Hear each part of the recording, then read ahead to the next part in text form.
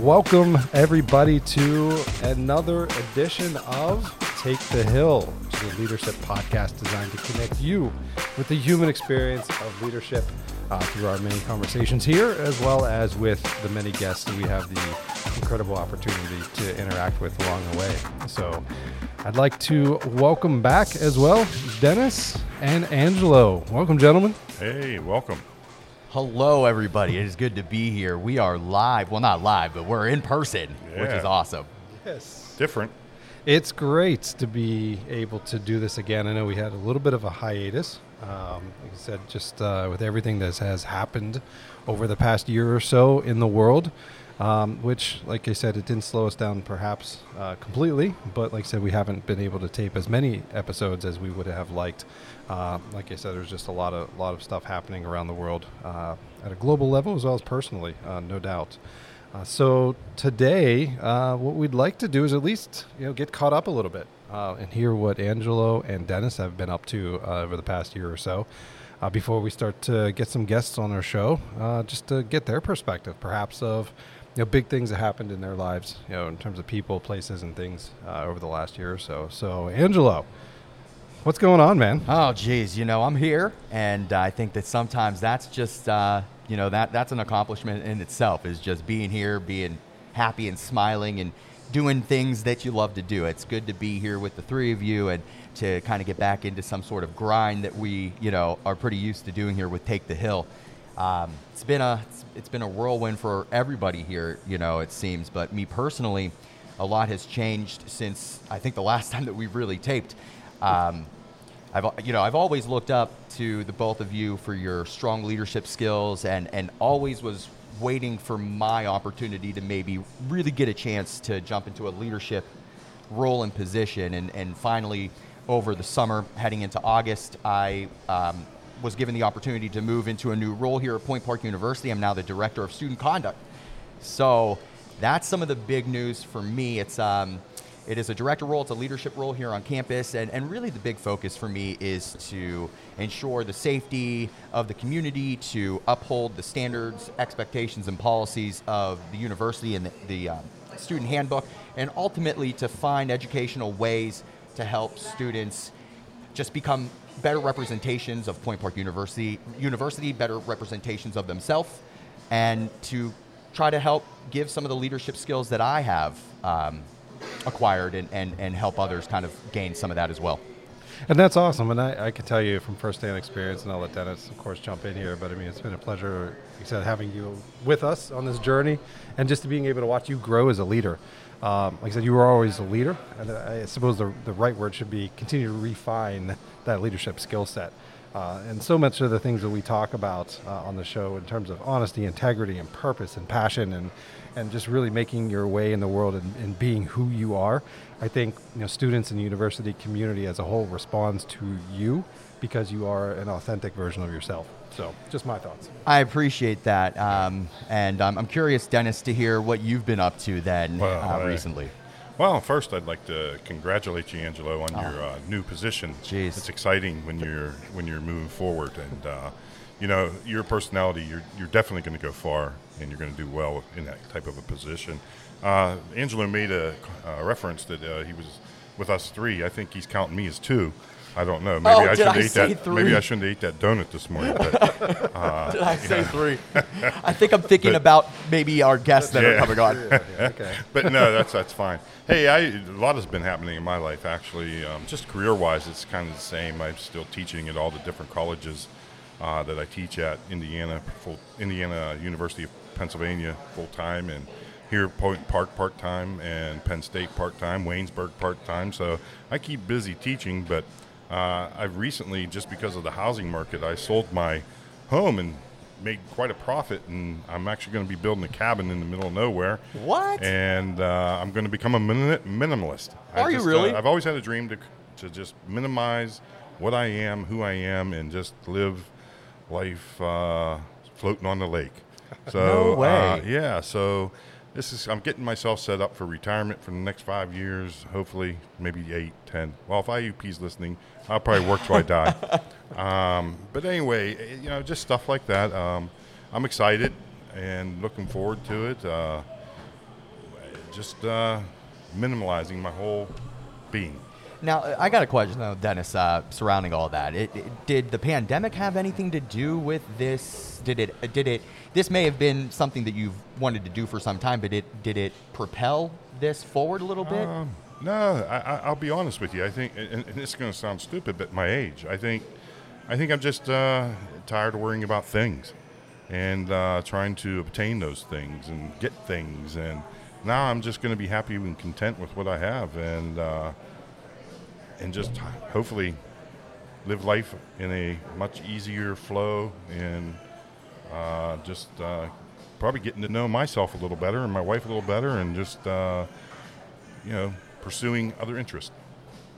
That's amazing. Yeah, and that's awesome. I think it's a good story too, and I know we haven't really had the time on our show, I think, to really dig into Dennis's background.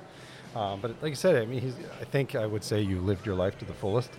Yeah. So far, right? You've had a really incredibly interesting journey in terms of your professional pathway through life. Yes. And like you said, I think that collective experience has enabled you to be comfortable with that decision to say, okay, you know what? It's time to just relax a little bit and enjoy the world, right? Yeah, I think I've obtained all the goals that I really was shooting for. But like you said, maybe one day we'll do a show on my humble beginnings and all the things that I overcame.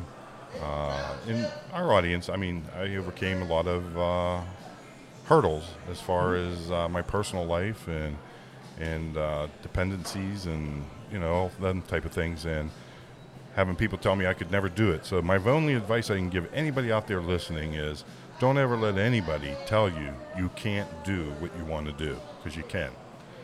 Just with a little hard work and a little vision, and just move forward and just jump all those hurdles. Awesome. Well, Patrick, though, what about you? I mean, I feel like somebody's got to ask you the question and ask what you've been up to. I know you're a busy guy. I mean, you're all over the place. Usually I'm the one asking the questions. So I know. I can avoid that answering, I suppose, sometimes, huh? But no, you know what? I look at this last year, again, for me, I feel like I didn't slow down enough, right? I mean, in all honesty, because, again, it was one of those things where, life kept going for our kids and our family, and then we were trying to kind of lead our way through this pandemic, right? So, like I said, there's certainly a little more flexibility to my time, but I feel like you said every day was still kind of action-packed. But I was incredibly grateful, because I think if you look at it holistically, I mean, when in your life do you essentially get a year to spend more time with your family? I mean that's such a rare thing, right? Yes. And so there were times where I would consciously make decisions to, you know what, I'm just gonna kind of put work aside for a little bit. And like you said, enjoy being there with my kids, whether that was doing homework, laundry, making dinner, whatever that may have been. But yeah, so in terms of projects, though, my biggest accomplishment over the last year, I had really wanted to finish one of my particular flight training goals, which was to wrap up the flight instructor stuff. I'd been putting that off, so I was able to finish that one. And again, like you said, there was just a couple other projects related to this podcast. Dennis and I are trying to start to write a book at some time, which might be done, I think, by the time we're about 90. What? And I'll hit that before you, so let's hurry. Yeah. This is news to me. It is. Well, you know what I mean? It's one of those things where, between us, and there's just so many stories, that we've experienced over the course of our lives that directly relate, I think, to leadership. Oh, yeah. In some way. And we've had conversations about this idea that when we look at leadership, people have turned it into this really complex idea that's gotten away from the essence of what it truly should be. And like I said, I think I'm not going to speak directly for Dennis here, but I think collectively we somewhat believe that maybe our contribution is to kind of get it back to the core essence of relationships, right? And the realization that anybody can be a leader regardless of your role or position within an organization. I agree. We've lost a lot of that. And that it just becomes so, it's like, it's tunnel vision. Everybody just has this idea, and actually I think and we don't want to give away our book, but it's actually corrupting, or it's causing so much corruption within that relationship between leader and follower that I don't think anybody has a true essence of or an idea of what it really means. Yeah, so out whole. there, if anybody's listening, if you're a good writer, Yeah, ghostwriter. right, we need some help in a big way. So, or if you're just really good at motivating, we're good at following directions. Right, that's why we work good with Angelo, because he's kind of leading the charge here. But so I don't know. I mean, my question for you, Angelo, though, is as you look back at the last year, what is one thing that you became just completely attached to that like you could go nowhere without today? And you're saying that this is like a gadget, a tool, due to the pandemic or something? Like over the last year, for whatever reason. Like, what is there something there? Like, is it a playlist? Is it what is it? So, I mean, I'm certainly always attached to my phone and technology. That's nothing new. But to be honest with you, the thing that I've been kind of attached to the most is my Nintendo Switch. I'm a big video game guy. I'm a big believer that you gotta take care of yourself. You have to have some of that downtime, do the things that help you decompress and just have some fun. I'm a big physical media collector, so I've been having my Switch next to me whenever I can. I try to take like 15 minutes, just sit down, play a little game, unwind. Puts me in a good mental space to move forward with the rest of my day. Nice. What about you guys? Dennis, you're on deck. Yeah. See how I avoided that? Wow, what am I attached to? I guess I'm attached to a concept, and this might be a little odd, but I'm obsessed with this idea of just creating a new lifestyle for myself. My wife and I both have sat down and we're finding that we're just at peace with all this, and that we're finding out it's really what we want to do. So I'm obsessed with this new concept: tiny house, less things, the whole 9 yards. So nice. I don't know. And I love my camping. I love being out in nature and on the boat and stuff like that. I know, Angelo, you're a kayaker too, right? I am. Yeah, the outdoors is a big part of it. It is. It's good to get out there. And I'll throw one out there. Pizza. I have been obsessed with becoming really good at making my own pizza. Wow. And we're talking about dough to the ingredients to the point where I'm ready to build a fire pit in my backyard to actually cook these things. So I don't know. I've always been a pizza. It's a pizza person, the real thing? I don't know. Food, I got one question, though. What's that? I only live, half a mile from you, and I've had yet to share a pizza with you in this past year. So you've figured out my Achilles heel in terms of leadership. I'm a very selfish individual when it comes to food. All right, so I guess that's a throwback to the Friends episode. Nobody touches Joey's fries. Right? So, yeah, that's my... So I apologize. No, that's okay. I'll crash your pizza party one of these days.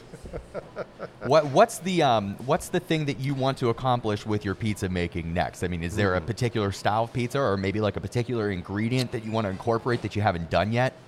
No, okay, this is going to be really corny, but my thing is I love making pizza for other people. Right, so wait a minute. What? What?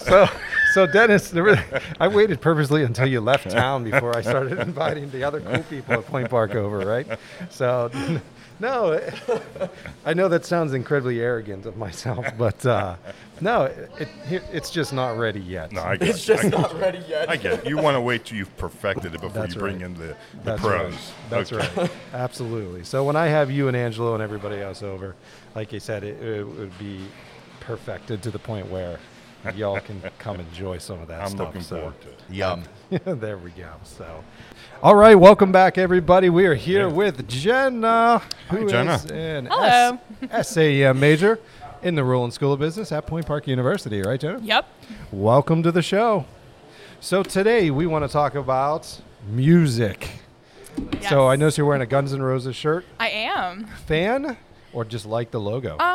I know some of their stuff. This was actually my mom's tour shirt from Oh, no when way. she went, like, how many years ago? That's so. So cool. All right, right now, favorite bands. Give me your top two. Ooh, I've been super into Greta Van Fleet recently. Yes, Greta Van Fleet. Yeah, they're really good. Is it because of TikTok? Are you seeing them on there? I was into them a little bit before, but then TikTok has definitely sped it up a little bit. Now, as Patrick said, I am a little modest, but I will say I've interviewed Greta Van Fleet for my podcast before. Have you? I interviewed Greta Van Fleet before they ever got big. No joke. So if you go and check out, I can't remember the episode, but I had everybody but Josh, everybody but the lead singer was on the show with me.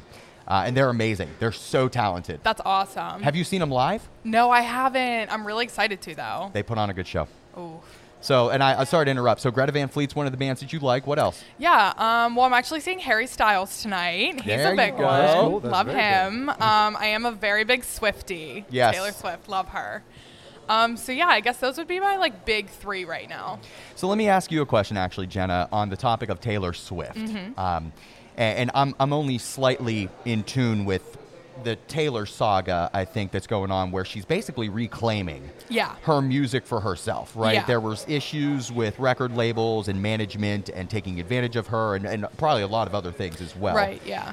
What are your thoughts on Taylor's approach and re-releasing her music? Yeah, to my knowledge, she's not changing anything about the music at all. She's re-recording it so that the rights become to her. I mean, what are your thoughts on all that? I think that's so awesome for her, and I think that's such a good example to set for new artists coming on the scene, that they should actually be able to own the rights to their music.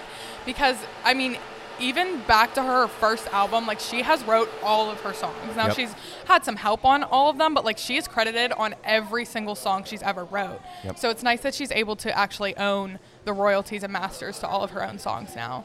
Absolutely. And I think that it's a good lesson, especially for somebody in the sports art entertainment management program, of just how important the business side of the music industry really is. You have these artists that maybe aren't always privy to the fine print or to what a label's going to actually try to leverage.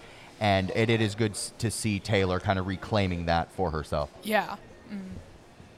I'm going to ask another question while I still have the mic ready. So you're doing sports art entertainment management. What kind of facet of all those areas are you looking to go into? Definitely the entertainment aspect, more towards the live show aspect. So I'd love to be a venue manager or tour manager or just something like that, because I love live music so much, but I love the organizing and planning aspect of it as well. That's amazing. And what year are you right now? I'm a junior, but I'm actually going to be graduating early this year, so I'm graduating in the spring. Hey, congratulations. Thank you. Did you do an internship yet? Yes, I did. I just did one over the summer with the Pittsburgh Zoo. How did that go? What did you do? So I was there. I'm trying to think of the title. Group sales and rentals intern. So I basically did all the booking for, the group sales, the birthday parties and the pavilions and stuff like that. But I also did all the late night events they had there, in the aquarium and stuff, weddings, proms, galas, anything like that. Wow. It was super fun. It's impressive stuff. Thanks. And what did you learn from that opportunity? What was the takeaway? Yeah, definitely learning the experience of how a live event actually works, and how no two events are the same. You'll run into problems left and right that you're just not prepared for, and you have to think of solutions on the fly. So that was super fun to learn and get used to. Cool. Yeah, I'm old school, so you could tell I got a little bit of gray here, and I don't relate with a lot of the new bands you're talking about, but I am. Where do you see yourself? I mean, you were talking about what you're enjoying now. Where do you see yourself maybe 5-10 years from now? I've been super interested in the Nashville entertainment scene. So I was thinking maybe checking out job opportunities there after graduation, because they are such an entertainment hub, especially for live music and up and coming artists. So I think that'd be a great opportunity to check out down there. Yeah, Patrick and I were just talking about that today, about John Cougar Mellencamp. I don't know if you know who that is, but he was saying how there's lots of opportunities there for many of the musicians and so forth. Yeah. That's exciting. Good. I think you're just dating yourself. Even I more am. than- I am. Sorry. I go back to the psychedelic days. Sorry. So what's on your bucket list for the next, we'll just say 2 years, Jenna?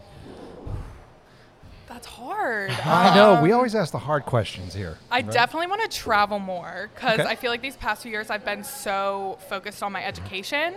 So I definitely want to get out and travel, see some stuff. Awesome. Definitely Nashville. Check out Nashville. Okay. See if it's worth moving there. It's worth it. Yeah. Yeah, I've heard it's so great there. Yeah. And then, I mean, I'd love to see Greta Van Fleet live. Yes. Speaking Well, of. you yes. have the connection now. So. Yeah. Absolutely. So yeah, I would definitely say like travel more, get out, see some more stuff. Nice, nice. And this is kind of one I stumped Angela with a little bit earlier. But over the last year, what's one thing that you can't live without now? You know, this past year I got super into reading. Nice. Nice. So now, like, I love reading. So No I way, like that's always so have a cool. book on me when I have downtime. Well, Jenna, thank you so much for Of taking course, the time. this was for so talking fun. to us. It is fun, and like you said, you're welcome back anytime. And we'd Oh, love to I'll be learn, back again. Excellent. Well, we'll catch up definitely on one of our next episodes because I want to know how Nashville was and what your next book that you're reading will be. Alrighty. Awesome. Well, thank you again. Yeah, for Yeah, Thank you, thank you Jenna. guys. Nice meeting Appreciate you. it. All right. Next on our show this morning is Rain, who is a theater arts major here in the Conservatory Thank you for of having Performing me. Arts. So thank you for coming Welcome. today. Of course. So, Rain, tell us about the upcoming production. Little Children Dream of God. So yeah, I'm slated to perform in an upcoming production called, as you said, Little Children Dream of God. Performs at the Pittsburgh Playhouse this November 3rd through the 14th. As far as what it's about, it follows Zula, who's in her 20s. She is a Haitian woman, born and raised, who travels on a tire with her unborn baby to Overtown, Miami, Florida, where we follow her in her journey with fleeing the demons of her past and creating a new life for herself in a very strange, changing neighborhood. Yeah. So it's a surrealist meets realism sort of piece where we see a lot of dream sequences, nightmare sequences of Zula, who is trying to start a new life for her and her child. And really, I think, paints a beautiful portrait of the kind of confusion and also horror of what living as an immigrant in the United States can be like.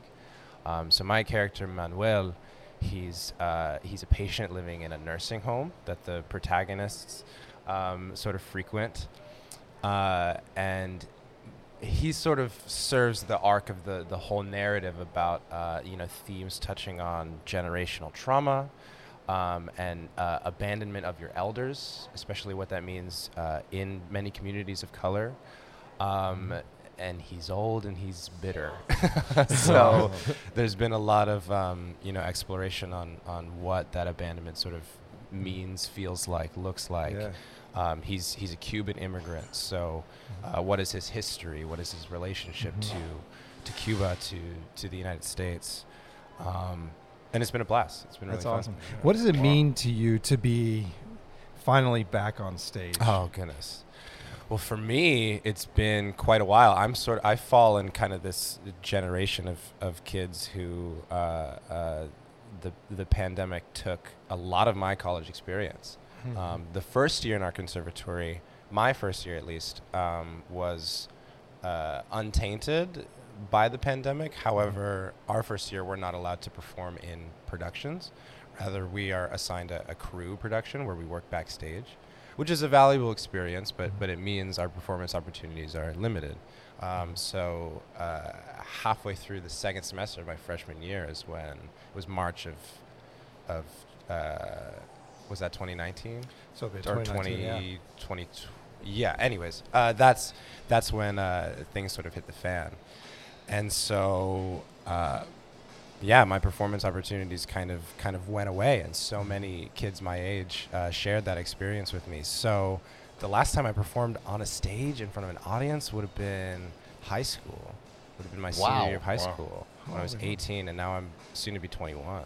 So a quick question. Sure. I mean, so how do you think you're going to overcome that challenge of when you start getting out there and start losing that time? Right. Well, I spoke to my family. I spoke to my dad about it because there is that fear of can I, will I, and something that he offered and something that a lot of people say is like if you truly love it, if it's something that you feel in your spirit that you're meant to do, it's like riding a bike. You'll figure it out. That's the easy part. Yeah. The difficult part is I guess showing up and rising up to the challenge of the story, which has been a blast so far. Well, I think when you were explaining that, I thought I was in the theater right now. I mean, you're so passionate about your part and about the play, and I really appreciate that. I thought I was sitting here. I was like, wow. Well, thank you. I don't even have to go see it now. But, no, I hope you do. No, I mean, I just try and do justice to the story. It's an honor to be a part of such a meaningful and forward-thinking story. The designers, the set designers, the costume designers all have a really beautiful vision for how to kind of execute it all. Tomei Cousin, he's directing, and he's done a lot of work in Carnegie and all around the area. So it's just trying to bring life to this. So story. take us through. One of the things that's amazing, and I think this goes for all performers. Your opening night, right? Walk us through what that's like. You're behind the scenes. Everybody, you have that nervous energy, right? And that curtain is down. What is it like to be behind stage? And Well, like I said, I haven't done it in 3 years, so so I'll have to remember. But no, I mean it's a rush. There's a lot of adrenaline, a lot of nerves. Often actors, crew members, directors, they work tirelessly for weeks, sometimes months, if you're lucky. All in anticipation for getting to share it. And so the first share is always kind of ineffable, how to describe what that's like. And you just never know. You never know what the reaction is going to be. You never know what you yourself are going to bring to new eyes, to the first eyes to see the piece. So yeah, we're still in the early kind of process of the rehearsals. So I haven't even put myself in that place quite yet, but I'll be very excited to share with people. My parents, I'm based in Philadelphia, so they're making the drive from Philly out to see the show, staying in a hotel. I have other extended family members who are coming out to see it. So yeah, I'm stoked. So, Rain, to wrap this conversation up, you're a student leader here on campus. I enjoy working with you in student affairs and everything. Pleasure. Absolutely. What's next? I know you have a lot to focus on with this production coming up, but what's the big picture for you moving forward after that production and as you're rounding out things here at Point Park? Yeah, I'm trying to graduate. Yes. Like I said, I set myself up for an early graduation. Which I'm very glad that I did, because in the long run it will save me a lot of money and it'll save me a lot of time. So yeah, I'm sort of putting my head down and making sure that I complete all the requirements that I need to in order to have a timely graduation. I think in general, regarding Point Park, regarding any of the number of productions that I'll be a part of, when it's all said and done, I just want to leave the place better than I found it, I think. My time in residence life, working as a resident educator, I strive to do that, as well as my time working as an office assistant to the Office of Student Life at the moment. So, yeah, I don't know. I think just being genuine and doing the work, which, again, I'm very excited to do this fall. And then once the show closes, on to the next creative pursuit. Trying to move and affect others in the way that I love to be moved and affected. So what about professional goals? What are some of your professional? I just love telling stories. Really, I mean, to think about it as a profession is necessary, unfortunately. But I've been fortunate enough to forge some professional opportunities, albeit small at this point. I am represented at the moment, so. I would love to get to do what I love as a job, of course. I sort of want to do it all. I wanna tell stories on the stage. I love screen work. I love the intimacy of transporting people via a screen for an hour and a half, 2 hours. I love voiceover. work. I love audio, visual, just storytelling. I hope to tell stories, and I would be honored if anybody would pay me to do that. Yeah. Awesome. Well, Rain, I can certainly tell just in our short, conversation here this morning. Like I said, you're very well spoken, and no doubt, the individuals that you work in and around in the university community are no doubt fortunate to have you a part of this community. Thank you. And you're going to do great, without a doubt. For our audience, if you can kind of summarize, you said you're a storyteller and you're passionate about what you do. What advice would you give to your colleagues, who are coming into maybe their junior or senior year, to kind of help motivate them and keep them, moving forward? A piece of advice that I received pretty early on is take your work seriously, but don't take yourself too seriously, I think. I'm trying to remember who said that. It might have been Meryl Streep. Mm-hmm. Or maybe it was Stevie Nicks, a powerful woman, whoever it was. Yeah. Yeah, I mean, I think that's been helpful for me. Find what it is that you're passionate about. Find something that that fuels you, that gets you up in the morning, because otherwise, what's the point? But have fun doing it. I think that's the most important. Well, Rain, thank you again for joining us today. And again, for those in our audience, make sure that you check out Little Children, Dream of God, and Rain in the upcoming production this fall. You can find tickets and more information on the pointpark.edu website. Pittsburgh Playhouse. And specifically, Google Pittsburgh Playhouse. Yeah. Like I said, either through the Point Park website or just Google it. Like I said, it's a standalone site as well. But like I said, they do some amazing work, and we look forward to seeing you in an upcoming show. Thank you so much, thank you, Rain. Rain. Thank you. Thank you, Rain. Well, welcome back, everybody. Today we have Giovanni Moore here, who is an English major at Point Park University. And we're going to dig into a little bit of music, movies, and the entertainment world, which I think all three of us are certainly excited to talk about. Yeah. Oh, yes. Yeah, absolutely. So, Giovanni, tell us a little bit about yourself. Okay, so in case you missed it, I'm Giovanni, and just a little bit about me. I am a musician and an actor as well.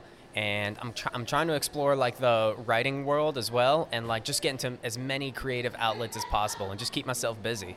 That's so cool. What type of music do you play? Like you said, you're a musician. So I'm in a couple bands right now. One of them is called Eye Candy, and that's basically all about the punk rock and a hardcore Pittsburgh DIY scene. We actually have a show this Saturday at 222 Ormsby. We're going to be playing. Oh, that's a great venue. Yes, we're going to be playing Bait with Bay Street, and then another Pittsburgh band called Rocky Dennis Face. Wow. Awesome. Yeah. Have you ever played at that venue before? I have not, but I've been trying to, and I finally got it figured out. Like, I found the right person, and he's been so great on helping out with new bands. Because, like, we're not really that new, but we're not really that old. Like, we started in, like, late 2019, and then, like, COVID, killed everything. Yeah. And then by 2021, May of this year, everything just started back up before we were even ready for it. And we're like, oh, shoot, we might have missed the train a little bit to get back on our feet. But we figured it out eventually. Awesome. And, this is going to be our first gig in quite a while. Nice. Well, you're definitely in the right place because this guy next to me is a world-renowned podcaster in the music industry. Oh, that's awesome. So, Spinning Thoughts, he interviews bands all over the world, so I'm sure he's going to have a few line of questions. Yeah, way, right? I definitely, I'm into the music. I've played in bands before as well. The punk rock is definitely my scene, a little bit of the grittier style of music. And like I was saying, that 222 Ormsby, that's about as DIY of a venue as it gets. It used to be a grocery store, to my knowledge, I think, and they converted it into a venue. I actually went to high school with the guy who owned it. I don't think he owns it anymore. Max, maybe that's somebody that you worked with. No, I don't know. I don't know that name, and I actually didn't know it used to be a grocery store. Yeah. But yeah, I can definitely see like it. I was looking it up, and it's like it's in a residential neighborhood, and it's pretty much a basement. Yeah. And that's as DIY as it's going to get. It absolutely is. Talk to me about the DIY scene, though, here in Pittsburgh. Now, whenever I was playing in bands pretty consistently, and I haven't been consistently, I always enjoyed the scene, I guess you could say, but I always felt that it was somewhat lacking to an extent, whether it be the support from not necessarily venues or anything, but just like the local support doesn't always seem to show up. What's your perception of that? Has it changed with the pandemic, with people not being able to get to shows, or do you think that there will be a resurgence in the DIY scene? Okay, that's a great question. But I feel as though there does need to be a little bit of a resurgence there and a little bit more support from each of like the other bands. Like for example, I feel like I don't want to shame any Pittsburgh bands because they're all great and they're all awesome. But I feel like they can all be a little bit inwardly focused, because like, you know, I've tried hitting up a couple people about, you know, doing shows together, and they just like didn't get back to me. And well, I feel as part of being DIY and part of making it is developing those connections and growing into something much, much more bigger than anybody can imagine. And well, I feel like without that communication, it's just gonna not really go anywhere. It's not gonna grow. It's not gonna expand in any way. Yeah, I think that's all I have to say about that. I got to ask this question, and only because we have such a diverse listening audience, and I'm not talking about what DIY stands for, but what's the concept as far as related to what you're doing with music and so forth, so that we understand what that concept means. What is DIY? So DIY is basically do it yourself. That's what it stands for. Right. And, well, you know, because me personally and in my bands, we didn't really have much of anything, really. Like, all that happened was one night we decided, you know what, let's get together and let's see if we can make something happen. It just starts with us, and we just keep the ball rolling from there. But like, you know, we got it started. We didn't get that much help from anybody else. We just kind of kept pushing and nagging on, and then finally we're getting somewhere, and it's like awesome. So I'm hoping we can keep that ball rolling. Okay. Nice. So when you sit down to write material, where do your influences come from? So definitely our influences are Rage Against the Machine, System of a Down, 68, if you know who they are. Yep. Oh, you do? Oh yeah, Yeah, absolutely. Oh, yeah. And how it happened one night is a couple years ago at the KeyBank Pavilion, we saw a band called Fever 333. Oh, and they're so good. Aren't they? They're amazing. They blend so many genres together. They're amazing. Yes, and we saw that as like the modern day Rage Against the Machine. So Yep. we saw them 2019, and then we were like, well, shoot, if they can do it, then, you know, we can do it, because they have 3 guys, a singer, guitar player, and a drummer, and that's exactly what Eye Candy is, coincidentally, just a singer, a guitar player, and a drummer. I'm the guitar player, and we just kind of kept going at it, and writing a little bit about things that are concerning to us. Like what Amazon is doing, where it's like they're mistreating their employees, and just all these big corporations that think they're so great that they don't have to play by the rules. That's what's concerning to us, and that's the kind of things that we like to write about. We don't really want to sit down and write about mental health or depression, because we feel like it can get a little old sometimes. It's a very important subject, don't get me wrong, but there's only so many songs you can make about that without saying the same thing, you know? Mm-hmm. Now, I'm curious then, so you have a show coming up here pretty soon. What else is in the pipeline for you creatively, and maybe even more specifically professionally or educationally, since we are here at Point Park University? So are you... So I kind of like to shift away from music a little bit, if that's okay. Yeah. And go into more the acting side, because like I'm an actor too, and I've been doing it a lot. I've been doing acting a lot more than I've been playing music. And right now I'm involved with a company who's based down in Newcastle called Zombie Beast Productions. And what we basically do is we make horror films, like low-budget horror films. We're talking less than $1,000 budget, and we just make stuff. We just make the kind of things that are scary to us, and just all-out weird stuff. We already put out a film like on YouTube, just to like test the waters, see what everybody can do, and see if there's things we need to work on. It's by all no means perfect, but like that's okay, because like we just wanted to get it out there and I don't know, get the ball rolling, so that way our next film, which we're working on right now, is going to be even better than that. Sometimes there's actually more authenticity or more grit to the ones when it's not polished. Yeah, exactly. Like we don't have any CGI or anything. All practical stuff. Again, less than 1,000. You can only do so much with less than $1,000. But I feel as though that ends up making the better movie if you have less to work with. So as a musician, as a writer and an actor, how would you describe the importance of just human language? I would describe it as, oh man, I gotta really think about this one.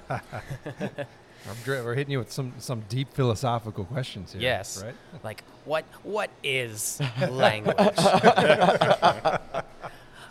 Usually Angela's in on these ones. Yeah. I don't know. Could you? I'm sorry. Could you repeat that question for me? So again, like you said, what you write or what you produce, right? So on the stage as a musician or as a writer, that has a lasting legacy.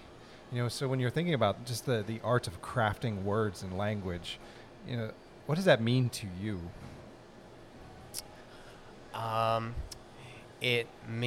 To me, it's kind of goes back to what I was saying earlier. Like you get to wake up every day, and you get to stand by what you create and what you say to other people. Even just like a simple conversation to your next door neighbor that you don't even know.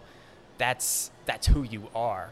And if you wake up every day and you produce and make things that you don't really mean deep inside, then like, what's the point? What are you doing? But for me personally, and I think the rest of my bandmates and the rest of the crew at Zombie Beast can relate to, I feel like we all can wake up and we all can say, this is who we are. This is what we stand by. And you don't have to like it, and that's okay, but it's who, yeah, I'm kind of stumbling. I think you're absolutely right. I'm stumbling a little bit because I can't really explain it any more clearer than that, but I'm hoping you get the right idea, right? We Absolutely. do, absolutely. And that's the idea. And I think, whether it's, vocally as a musician or a writer or just a conversation with your neighbor, it's the words that we choose to use reflect who we are. And I think when you follow through in what you say and what you believe and your true self, then, like I said, I think that's very admirable from my perspective. So, Yeah. Absolutely. And I think that my biggest takeaway from what you're saying basically is to live with purpose, to have something that you could be proud of, that you can stand by, something that others can tangibly kind of place their finger on, to know kind of where you want your life to go and kind of where you stand. I think that that's important. And I also think that the younger generations lean into that a lot more these days. They want to have a purpose. They want to have a larger than life impact. And so I encourage you to keep striving to make that impact. Yeah, I also think it's just staying true to yourself. Yeah, absolutely. And being who you are. And That's it. going back to your conversation about, real quick, the younger generation, I feel like the younger generation, like you said, they're kind of looking for that purpose of theirs, but the problem with that is I feel like that they only choose what the popular majority are doing because they feel like they don't have any other choice. And that's a huge problem because, you know, it's like waking up one day and saying, "Oh, the sky is green," just because an 80% of the kids in school say so. So it must be true. The sky is green, but they don't actually believe that. But they're just following it because that's what everybody else is doing, and that's not okay. Awesome. Well, Giovanni, thank you so much for being here today. We appreciate the conversation. And if you have the chance, check out Eye Candy. Check out Zombie Beast Films. Yeah. In and around the Pittsburgh area. Oh yeah, And, actually, let us know. I just want to say real quick, the film on YouTube is called Killer Country, and the name under it is Vince Burkett. So if you want to check that out, please feel free to do so. And as far as Eye Candy goes, we have Facebook, Instagram, and TikTok, and we'll be putting out music real soon. So stick around for that. Awesome. Thank you. And we'll definitely make sure we plug those in the show notes as well. But it's a pleasure talking to you, and thank you for being here today. Thanks for having me. Thanks, Giovanni. Our pleasure. All right. Welcome back. We have Valletta here with us today. Valletta, how you doing? Welcome to the show. I'm doing good. How you guys doing today? Hey, we are good. So, Valletta, tell us a little bit about yourself and what you do. Okay, so my name is Valletta Hosey. I work for Culinart. I've been working between Aramark and Culinart for 17 years. Wow. And I run their coffee shop. Awesome. And let me tell you, folks, she does not just only run their coffee shops, but she is the smiling, energetic face of our community.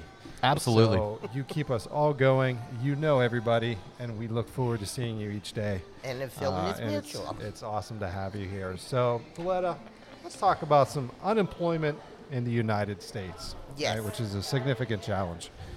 Give me some of your perspective. What do you think?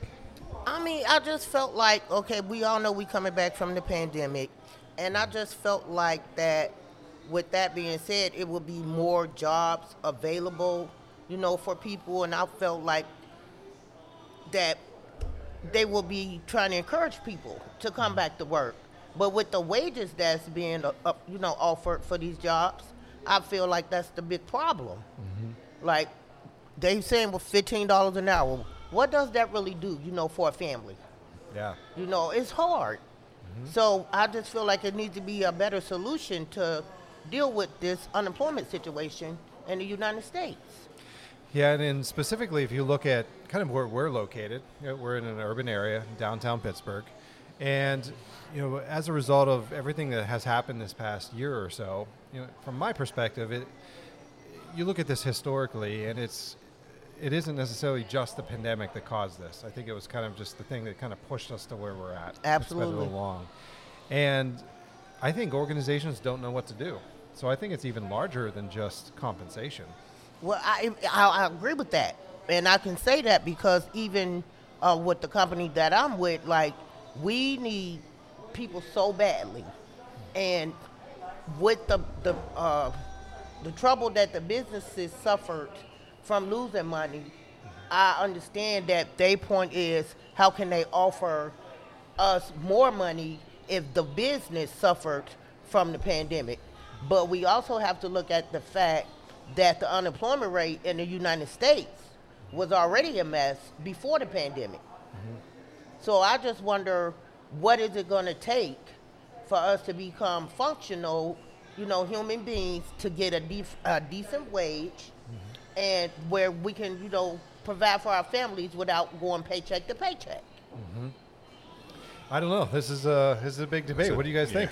Well, anytime I look at a problem that's on such a large scale, what I always try to start with is what can we do individually? What can we do on a individual level, on a small scale level, to make an impact, or to even redirect our own focus to be in those areas. So Valletta, I mean, like, what's your perspective on, like, on an individual level? What can individuals do to have their voices maybe be heard more, to get out there into the public, to let this be known, or to even have some solutions on the table? What's your perspective there? I mean, I would suggest, that people speak more about the situations, that we, have to make it the problem known in order for the solution to come. So I don't know. I mean, I know several people, families that's suffering from this very thing, and it's okay. It doesn't matter what type of work you do, whether you're a McDonald's worker, a dishwasher. We all just trying to make a living. So I feel like maybe if we can go to like our senators and our the people that's in our boroughs or whatever, and make the situation known, then maybe we can get some help from higher up. So talk to me about your experience here in Point Park, right? So this is a central hub on our campus. And yes, people come in and out to get a drink, coffee, iced tea, whatever it is. But I think it's more than that. Like, you're not just selling those beverages or the food. It's the atmosphere and the human connection. Absolutely. How does that factor into this discussion? I mean, it's communication. You have to make a person feel welcome and comfortable. And that's what I try to do with each and every person that I serve. Like, I'll learn their names, I'll learn what they drink. But I think that was what brings everybody back. It's the fact that they felt like they were special, that they were treated, with respect, and to just try to make it a happy experience, even though you just coming in, maybe to buy a muffin or something. But the fact that somebody take the time out to ask you how your day was, how you doing today, that makes the person feel comfortable. And I'm going to put you on the spot, Dennis. Yeah. Yeah, let's do that. It's Go time. ahead. From a valuation standpoint, right? When you think of compensation packages and just monetary value, I mean, obviously, placing a price on a product or a service can be done, but how do you place monetary value on, as Valletta said? It's not just what they're buying, it's the experience that they get, right? And how does that then translate or impact wages, perhaps? Oh, wow. Good question. That's why I asked. Yeah, I figured you'd throw that one at me. I think that this topic is so controversial that it's political, it's business, livelihood. It's tough. Yeah, you got all these forces coming together against each other. Business wants to make profit, and the people out there want to make enough to support their families, and so on and so on. But and maybe I'm getting off track here, but we both have taught business old school way where it was profit, profit, profit. But I've learned this new concept, and I think that it is very important as somebody who's running a business, really hear this and maybe take it to heart. But and you've heard of it, the bottom line, triple bottom line, and it's 3 P's: people, planet, and profit. So I guess what the problem is that we have a lot of people out there with this old school mentality that it's all about profit, profit, profit, profit, who own the business, but they don't realize what role people play, their personalities, their roles within the business, and how they interact with their customers and so forth. That plays a huge role in getting or making profit. So I think it's.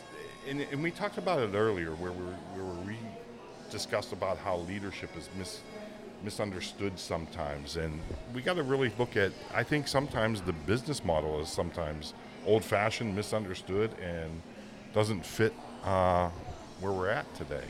So I hope I'm answering your question. You are, and I think what it's getting to, and I think Valletta, you brought up a good point. So, is that our mental models of business are shifting as well as a result of the pandemic. Right. And I think, as with any change in life or in business or the world, it just takes time, right? So younger generations, as you said, are more connected to an organization's social responsibility. Yes. Hands down. Yes. Right? And I think, again, the pandemic accelerated it, right? A lot of these issues were here before. It was just the variable that really brought it to the surface, I think. And we're starting to see, I think, organizations are being forced to think about not just how the future of their workforce is going to look, but how are we going to be global partners or even community partners? And compensation is one part of that. And you bring up a great point. And again, I'm going into the broader sense of this whole thing, but mindsets. You start talking about the younger generation, as far as I'm concerned, has grown up in the microwave mindset. And what I mean by that, everything's instantaneous. And they're like, hey, man, why can't we just change this like today? Why isn't this just going to, hey, we got an idea, we got a concept, let's change it. And they don't realize that from people from an older generation who have experienced, hey, sometimes it does take time. And we are shifting, and I do see differences. The old guys, the old tyrants and profit people, they're going to be gone here in another decade or two. And hopefully we as professors and leaders and so forth, we're putting out a new concept, a new model that younger people are going to follow and say, wait a minute. I mean, even in my day, I think there was just a few decades it got crazy where profit, greed. Because there was a day when owners of companies would say, you know what, we're hitting hard times. I'm not going to lay any of you off. I'll take the money out of my pocket, and I'll keep you working as much as I can and to keep you going. And they did that. And then all of a sudden, profit, the Enron days, make money. And I think it's just shifting back to a mindset that it's not, profit is not the ultimate, shouldn't be the ultimate goal is what I should say. I don't know. Maybe I'm just babbling. I don't know. Angela, what do you think? I turned my mic down. I'm trying to get it so that I'm not picking up all the blender, so I turned it off there for a second. Here's my perspective to maybe put a bow on this is I think the conversation on unemployment is one that will be ongoing. Just as so many other topics right now, these conversations were ongoing before the pandemic, and the pandemic is only changing the scope of that conversation even more. But what I really love is how in this moment we actually captured, I think, the most important element in business and in the world, and is Valletta even talked about it, is the people. And I mean, as we're sitting here talking with Valletta, you'll see it on the video, her go up and help the customers that were coming in the door. Nothing supersedes that to Valletta. And I hope that businesses, companies, owners don't take the people for granted, not just the people coming in the door, because I feel like that's kind of what you're talking about, Dennis, is that profit. That's the people walking in the door. But what about the people that open up the doors for everybody else, And they are actually profit as well. If you really dig deep enough, yeah, you'll find that they are profit as well. Awesome. Excellent.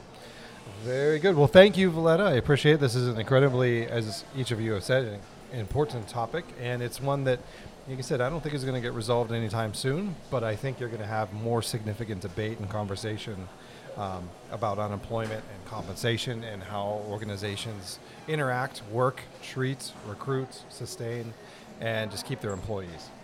Again, that's something that just as a result of the last few years, and even before, but it's going to change. All right. Welcome back, everyone. And we have here with us Natalia, who is a broadcast journalism major with a minor in marketing. Yes, I here am. at Point Park University. That's awesome.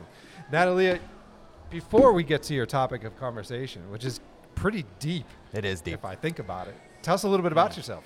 So I'm a sophomore at Point Park. My major is broadcast journalism with a minor in marketing, and awesome. I'm involved with a lot at the school. I'm actually a social media manager, host of Pioneer Sideline, which is the sports show. Oh, cool. And I'm co-producer of Entertainment on Point and a reporter with that. I'm on the track team, and I'm a hurdler, sprinter, and jumper with that.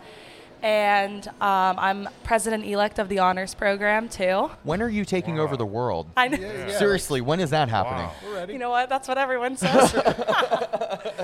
But I really like being busy, and it's fun, and I really love Point Park. So It's a little bit about me. Cool. So I know you wrote down life as your topic, right? So how did all these interest areas, because they are somewhat diverse, Yeah. how did they all kind of merge, and how did you get interested in doing so many things? So in high school, I was a part of the media department, and since my freshman year, so it all started with that in Media One, and then I ended up taking broadcasting sophomore year, and then I ended up taking broadcasting again junior year, but with TV Productions, which is like the morning announcements team. So I just started behind the scenes with all the media stuff, but then I realized that I really like being on air, so I took the on-air talent class. And that's kind of what got me into my major and like where I am now with media. And that's why I came to Point Park, is because of like the communications school and all of that. Yeah. So yeah, that's kind of a little bit about my background with that. And I've always been kind of like in charge of stuff in high school and like president of clubs. Yeah. So I kind of just took that on in college too, to continue my like academic excellence. Okay. Well, and I guess I'm going to ask the big question: what is life? Oh, jeez. I wish I knew. I'm just kidding. No. So I guess, I mean, it just sounds like you have it so together and everything. So tell us what is one of the things that you love about life so much? I really love like having relationships with people and like connecting with people on a deeper level. I really realize that that's kind of how I like to form relationships, and that's why I like going to a smaller school, because I like seeing people that I know and I like talking to people, and I feel like that really helps with like, you know, who I am and like what I'm about. Awesome. So it's going to be a really difficult question, right? You said What you're a is track life? guy. Oh, no. Not as philosophical, but so you're a hurdler, right? What are you thinking when you're lined up right before the starting gun goes off? I don't want to fall on my face.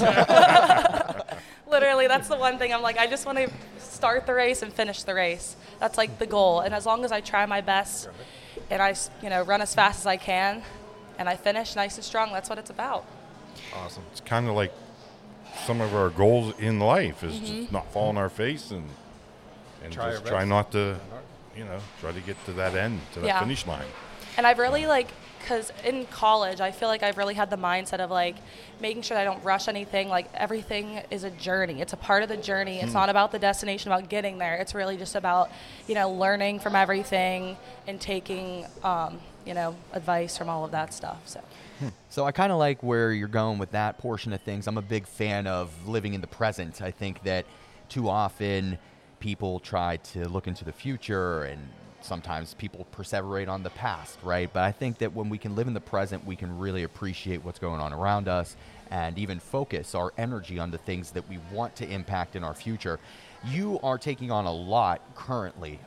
What is it right now in the present that's motivating you the most, that's inspiring you the most? Honestly, I feel like just trying to get better as a person.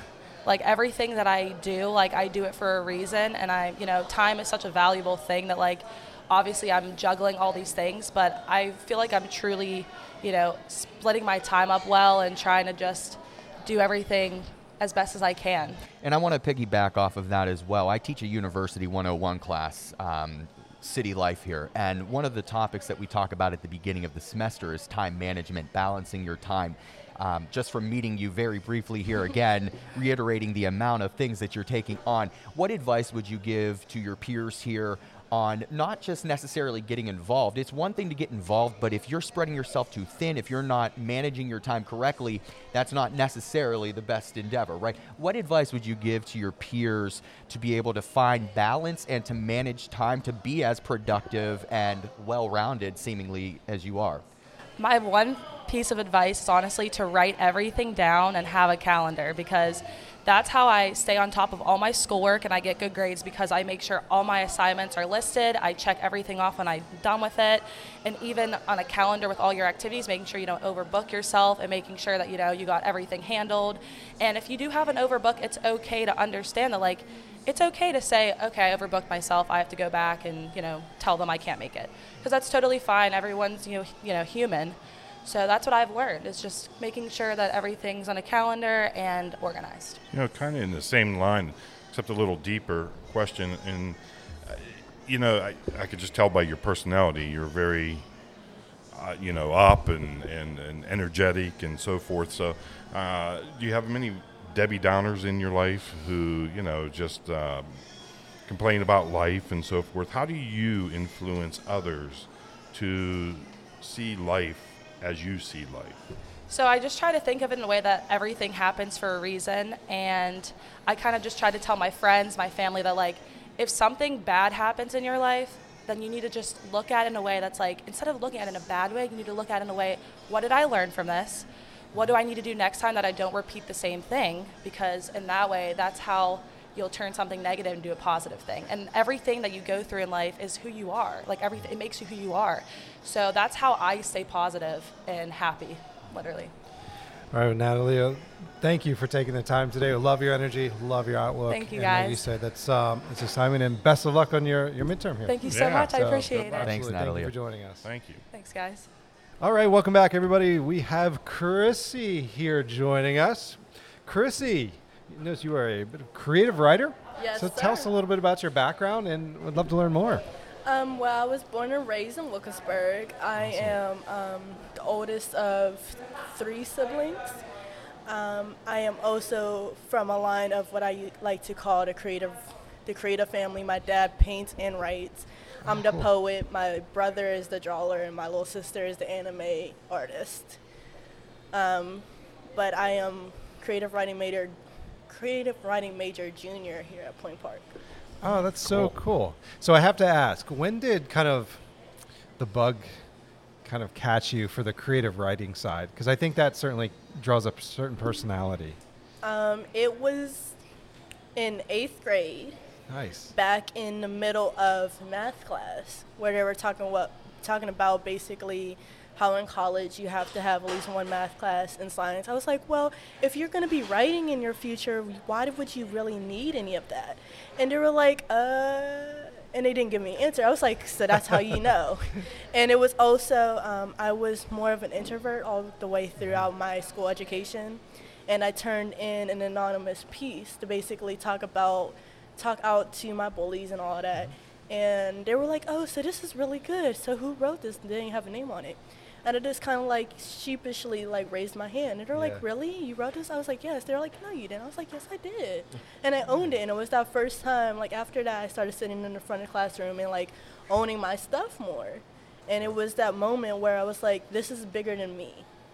And I was like, I want other people to step out of the shadows and be their selves and not have to worry about everybody who deems themselves as better or dominant or the classroom tough guy, so to say. Yeah. So to basically to be that mentor to somebody that other people didn't have growing up, that I didn't really have growing up, and be that kind of individual for people. I'm, if you don't mind, I want to jump in on this. So, Chrissy, I know you, and as I said off the air, Chrissy was in my University 101 class, enjoyed teaching you, and I'm glad that you and I are still connected and still, talk and give each other advice and stuff. I've seen you grow and evolve over the last couple years, and I believe I'm correct here by saying you're a first-generation college student, correct? Absolutely. And I know that even in my university class, you mentioned about how you've already started now to inspire others in your family, and you do have somebody else in your family now who is in college, correct? So talk to us just a little bit about what that's been like, being a first-generation college student, and now seeing others in your family following in those impressive footsteps. Well, to elaborate on the story, I wasn't originally supposed to be the first one in line for college. I had 2 cousins who were supposed to be in college long before me, but it took me being in college 2 weeks and killing it, mind you, for them to step up and say that I could do this. As far as what it's like to be the first generation college student, I really don't have mommy and daddy to help with the bills anymore. I was like, mom and dad was like, oh, you'll be my little girl. I was like, okay, and the first college tuition bill came. I was like, so is that still going to happen? So it's always been a little bit of a challenge for me, but it's also a heck of a great milestone, because back in elementary school, middle school, high school, I never thought I was going to be able to make it through high school, more or less to even make a foot into college. And to be able to do that, last semester I passed with a 3.8 GPA. Awesome. Fantastic. Which is the highest GPA that I've ever had in my whole academic life. So to be able to do that, and my brother is a freshman in college this semester going to Pitt for animation, I want to be able to continue that you can do this kind of mentor / chief in front of the village kind of thing, and let them know that it definitely is hard. Like, I cry so many times, and I guess that's a part of being a creative writing / the starving artist kind of life. You fall down so many times, but you keep bouncing back up. No matter how many times you fall, no matter how hard the push was that made you fall, you just keep getting back up. You know, I can relate with your story. My background's kind of the same, and but I just want to give you a couple words of wisdom.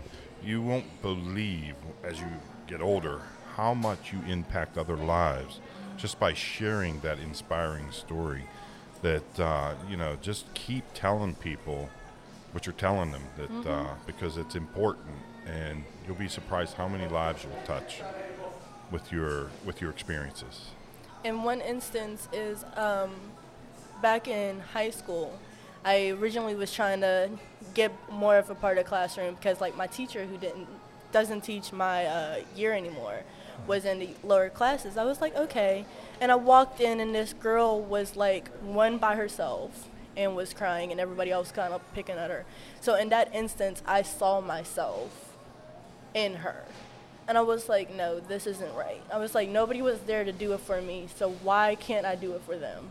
So I literally dragged my chair up from the front of the class because I was like a teacher assistant, and I went to the back. And I was like, she just cried on my shoulder. And from there, it was like, this poetry, which is what I like to concentrate in my major, isn't just for me. There's going to be audiences that are going to read this. I'm not going to be the only one who goes through a heartbreak. I'm not going to be the only one who wants to drop out of high school, drop out of college, but decide to go through it because they don't want to let each other down. I'm not going to be the only one who goes through it, just like Maya Angelou wasn't the only one, just like several other poets and everybody in my life before me, my past lives. I'm not going to be the only one. So in order for me to be able to make that step in history for other people to better themselves, I want to be that person. You know, and I just want to put this plug in there. That is true leadership. And this is what our show's all about. It's about leadership. And that is true leadership. You know, stepping outside yourself, stepping into a role to where you influence and impact so many other people. So kudos to you. Thank you. And absolutely, 100% agree there. And I appreciate your authenticity. And I really want to know, where does your strength come from?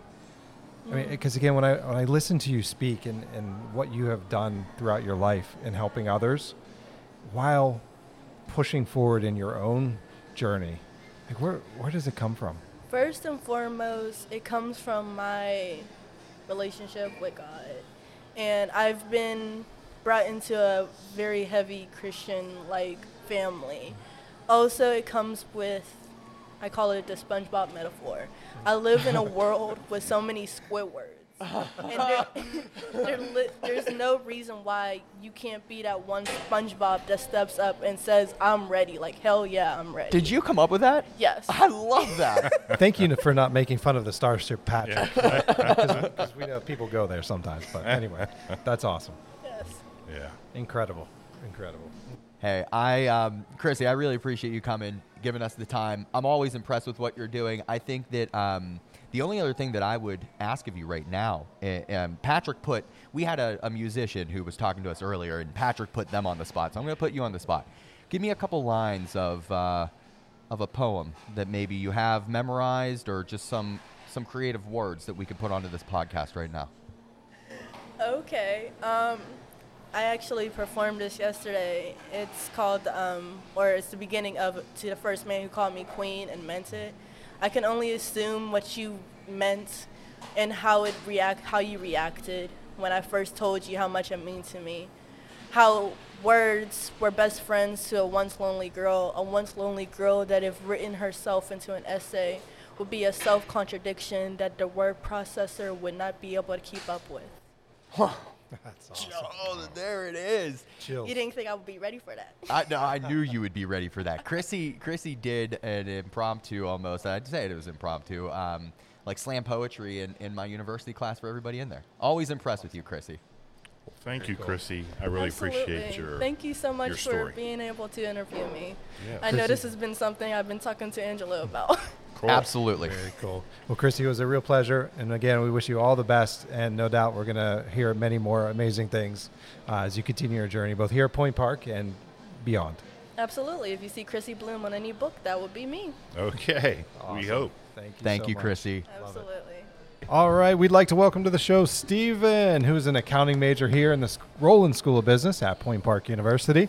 And we're going to talk a little bit about Point Park, your final semester, leading up to graduation. So, Steven, welcome to the show. Thank you so much, Dr. Malvin Hill. Pleasure. Absolutely. And please call me Patrick. Sounds a little too formal, fancy there. But tell us just a little bit about your background and where you're from. Sure thing. So I actually graduated from the Community College of Allegheny County back in December of 2019. I came here to Point Park University as a transfer student in accounting. And actually, I completed an internship this past summer at a local nonprofit organization called Partner for Work Pittsburgh. Awesome. That's awesome. Cool. So how, this is your final semester at Point Park, right? So just from your perspective, I mean, what's this journey like, making your way towards graduation? Well, it's kind of been, difficult to find different jobs right now because the job market is really crazy with people, exiling because of working from home, or they're taking the option of working back in the office again. But with the accounting industry, everyone is looking to have an accountant. And luckily for me right now, just a few days ago, I just got a job offer.